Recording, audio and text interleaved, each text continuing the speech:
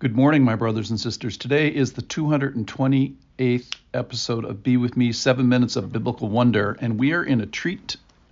You are in for a treat today, as I am in for a treat today, not because I'm the greatest podcaster in the world, that's clear, but because God is so good to give us this story about a blind man who sees the Lord without his eyes. Let's get to the story. We read it all yesterday. It's a massive story as far as the New Testament goes. It goes on for 41 verses. It's about a blind man and his parents and his neighbors and the disciples and the Pharisees. And it kind of goes through various sections and chapters. And we're going to do the first two today. Here we go. This is John chapter 9. As he passed by, he leaves the temple and he goes to some neighborhood. As he passed by, he saw a man blind from birth, and his disciples asked him, "Rabbi, who sinned, this man or his parents, that he was born blind?" Jesus answered, "It was not that this man sinned or his parents, but that the words of God might be displayed in him. We must work the works of him who sent me while it is day. Night is coming when no one can work.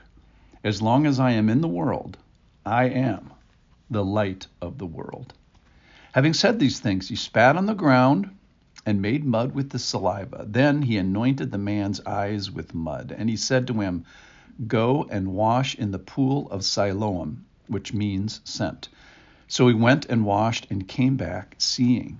The neighbors and those who had seen him before as a beggar were saying, "Is this not the man who used to sit and beg?" Some said, "It is he." Others said, "No, but he is like him." He kept saying, "I am the man."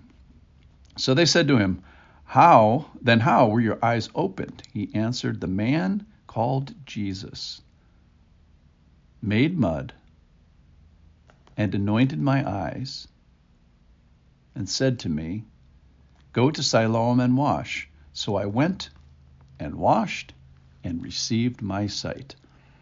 They said to him, "Where is he?" He said, "I do not know." And that's the end of it for today. So the first thing, let's get to the first thing that happens, is there's a theological question that the disciples assume that they know, they have it pretty much narrowed down, and that is this man's blindness caused by sin?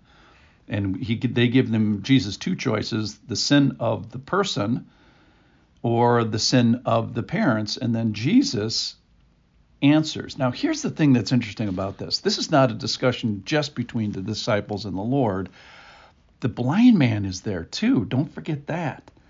And so the blind man hears this discussion over the top of his head, so to speak. And the disciples asked, "Rabbi, who sinned, this man or his parents, that he was born blind?" And listen to what the Lord says. Now, this is a prophecy that the blind man gets. This is Jesus speaking a truth over this man that he either gets to believe or not believe. And Jesus says, "It was not that this man sinned."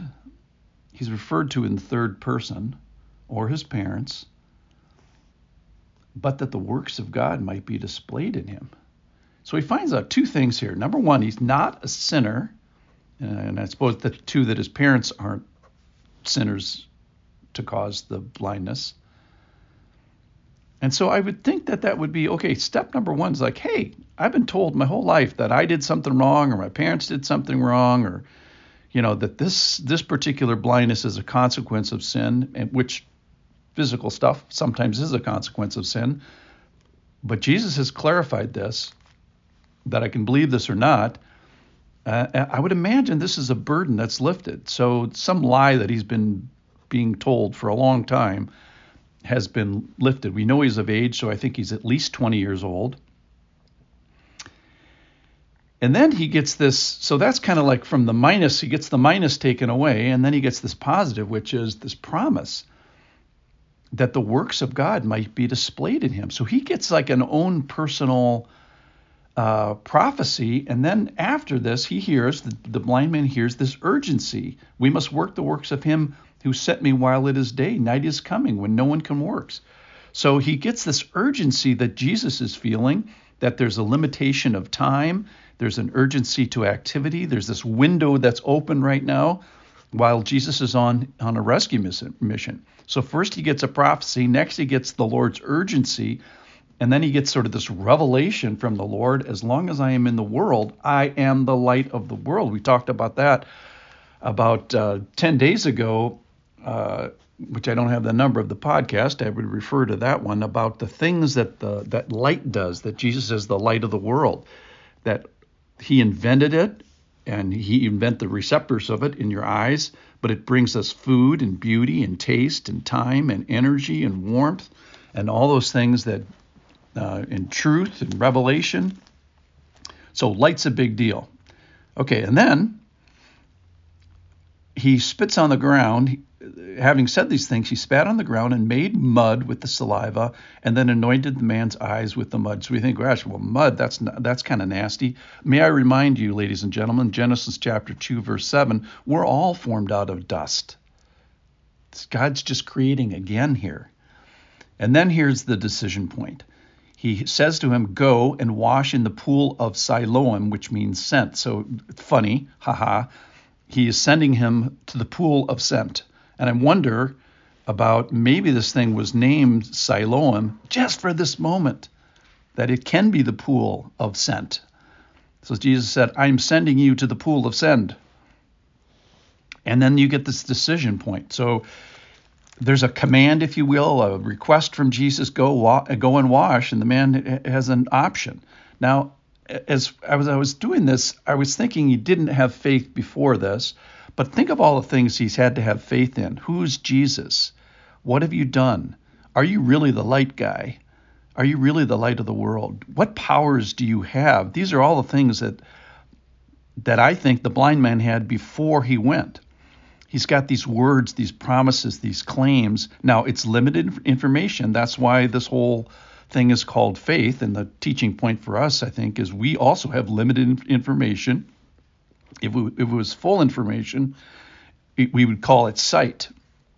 And so we have this option of this man. Does he see the Lord without his eyes? That's what he does, and he has a decision to make. So we have eventually a blind man who isn't blind, but he sees first without his eyes.